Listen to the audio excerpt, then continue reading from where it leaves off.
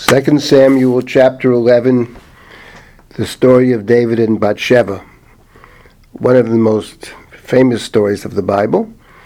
And it begins in verse 1, Vayileh teshuvat hashana liyetzet hamelachim. It came to pass at the turn of the year, the season when kings go out to battle. So we are reminded in the beginning of chapter 11 that the story takes place when kings go to battle. That is to say, we know there already is a battle. The previous chapter, there's a war which David instigated, as it were, by sending consolers to Ammon, Hanun ben Nachash, the king of Ammon. The Torah warned us in the book of Devarim, don't get involved with them. But David sends, for whatever reason, his consolers. And that leads into a war against Ammon, and even more dangerously, against the confederates of Ammon, which is Aram. And David, through the heroic and courageous behavior of his generals, Yoav on one hand and his brother on the other, who together courageously defend Israel, and they make it clear, and the text makes it clear that it's a very dangerous war. So Yoav and Avishai, his brother, separate. They fight separately. They pledge that if one is in trouble, the other will aid. And they are victorious. And they win that part of the war. But now, in chapter 11, the war continues. At the turn of the year when kings go to battle, Vayishlach David et Yoav v'et avadav imo v'et kol Yisrael vayashchitu et bnei Ammon vayatzuru al Rabbah v'David yoshev b'Yerushalayim.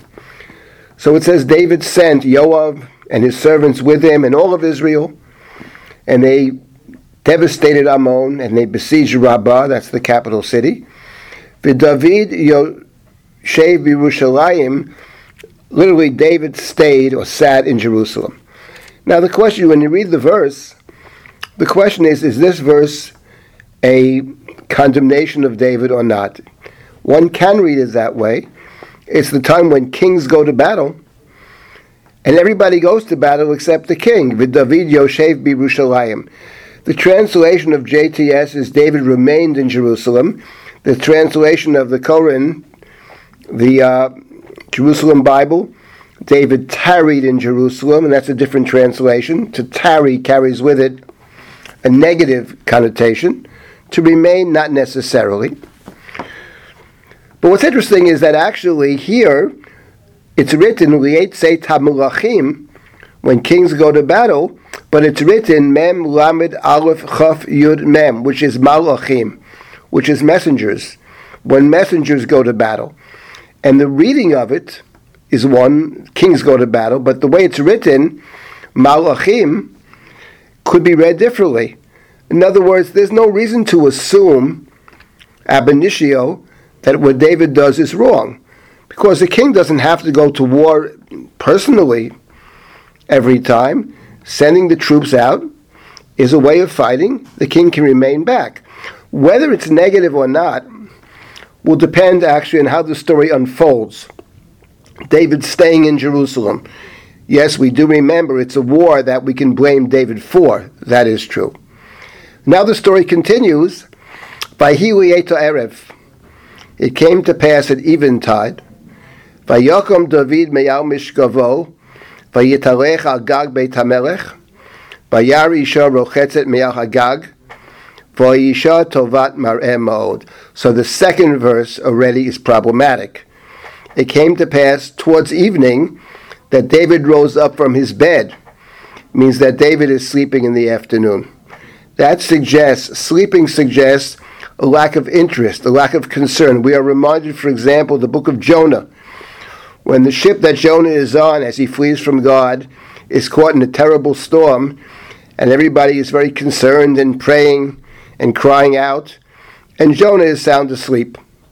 So that's a lack of concern. It's one thing to sleep the siesta, but that's earlier in the daytime. That's b'tzarayim, not li'et erev. So we have here a sense that this is a king who's not interested in the war. Why that's so, we don't know. The text doesn't actually tell us why David doesn't participate, why David has lost interest. Is it old age? Is it boredom? been there, done that. We don't know the reason. But what we do know is that somehow he is disconnected from this war. He sleeps in the afternoon. He goes up to the roof and he sees a beautiful woman bathing.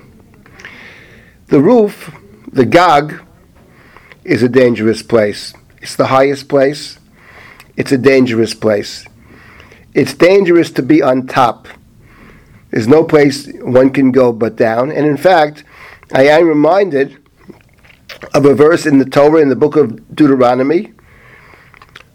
Ki tivneh bayit chadash, when you build a new house, v'yasito ma'akel l'gagecha, make a parapet around your roof. Lo tasim damim b'veitecha, do not place blood in your house. Do not make your house a dangerous place. Ki pol hanofel mimenu, because the one that falls may fall from it. So the drush here, one might say it's a homily, but it's a homily that is supported by the text. The roof is a dangerous place. We remember King Saul, when he first met Samuel, Samuel took him to the Gog. His downfall was through Agag.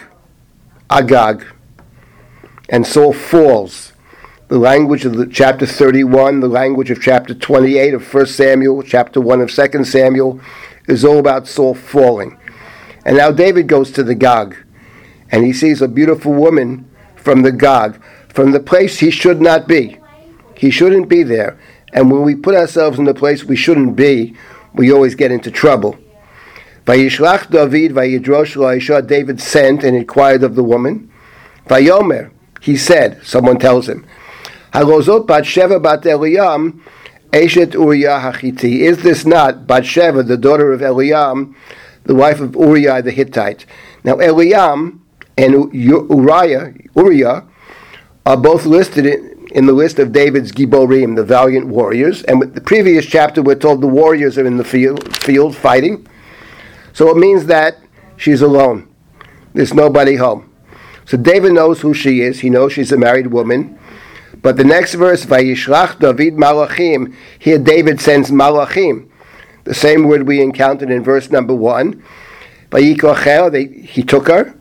Vatavo elav vayishkav imah, v'mitkadeshet mitumata, vatoshev el beitah. David sent his messengers. He took her, he slept with her. She was purifying herself from her impurity. So she must have been bathing maybe in a mikveh. And of course, it's a time when you can become pregnant. And she went home. As far as David is concerned, it's over. One night affair, he sends her back home. Now we notice that these verses, verse number 1, verse number 3, verse number 4, all have the same verb, which is vayishlach, to send. And that's a verb that appears many times in chapter 11, many times. The idea of the king sending. We encounter a similar verb in other stories of the Bible. I'm reminded in particular of chapter 38 of Genesis, the story of Judah and Tamar. Judah leaves the family in chapter 38, verse 1, and he links up with a fellow named Chira, an Adulamite.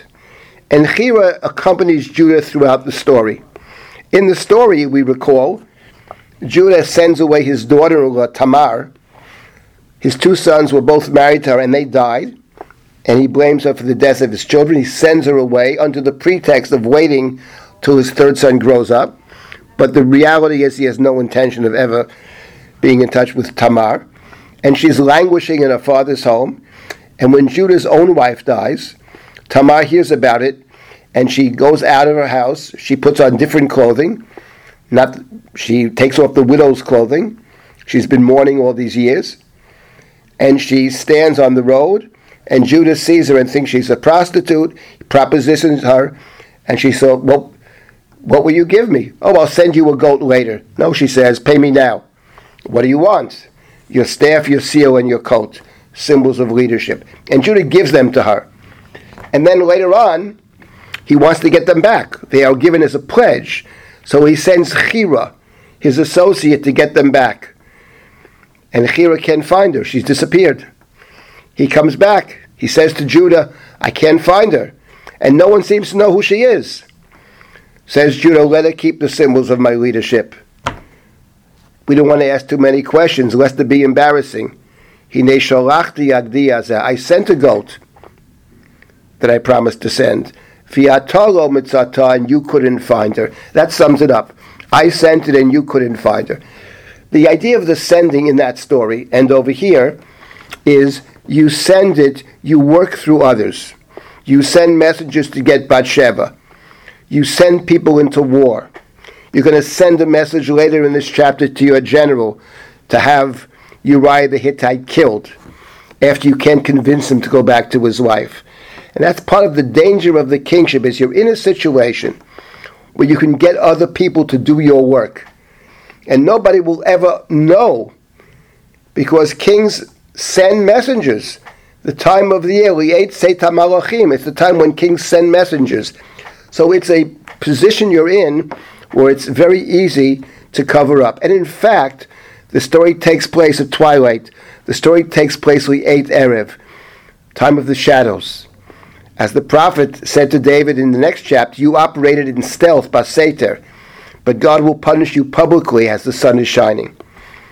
And if you think about it more deeply, actually, repentance requires that you step out of the shadows.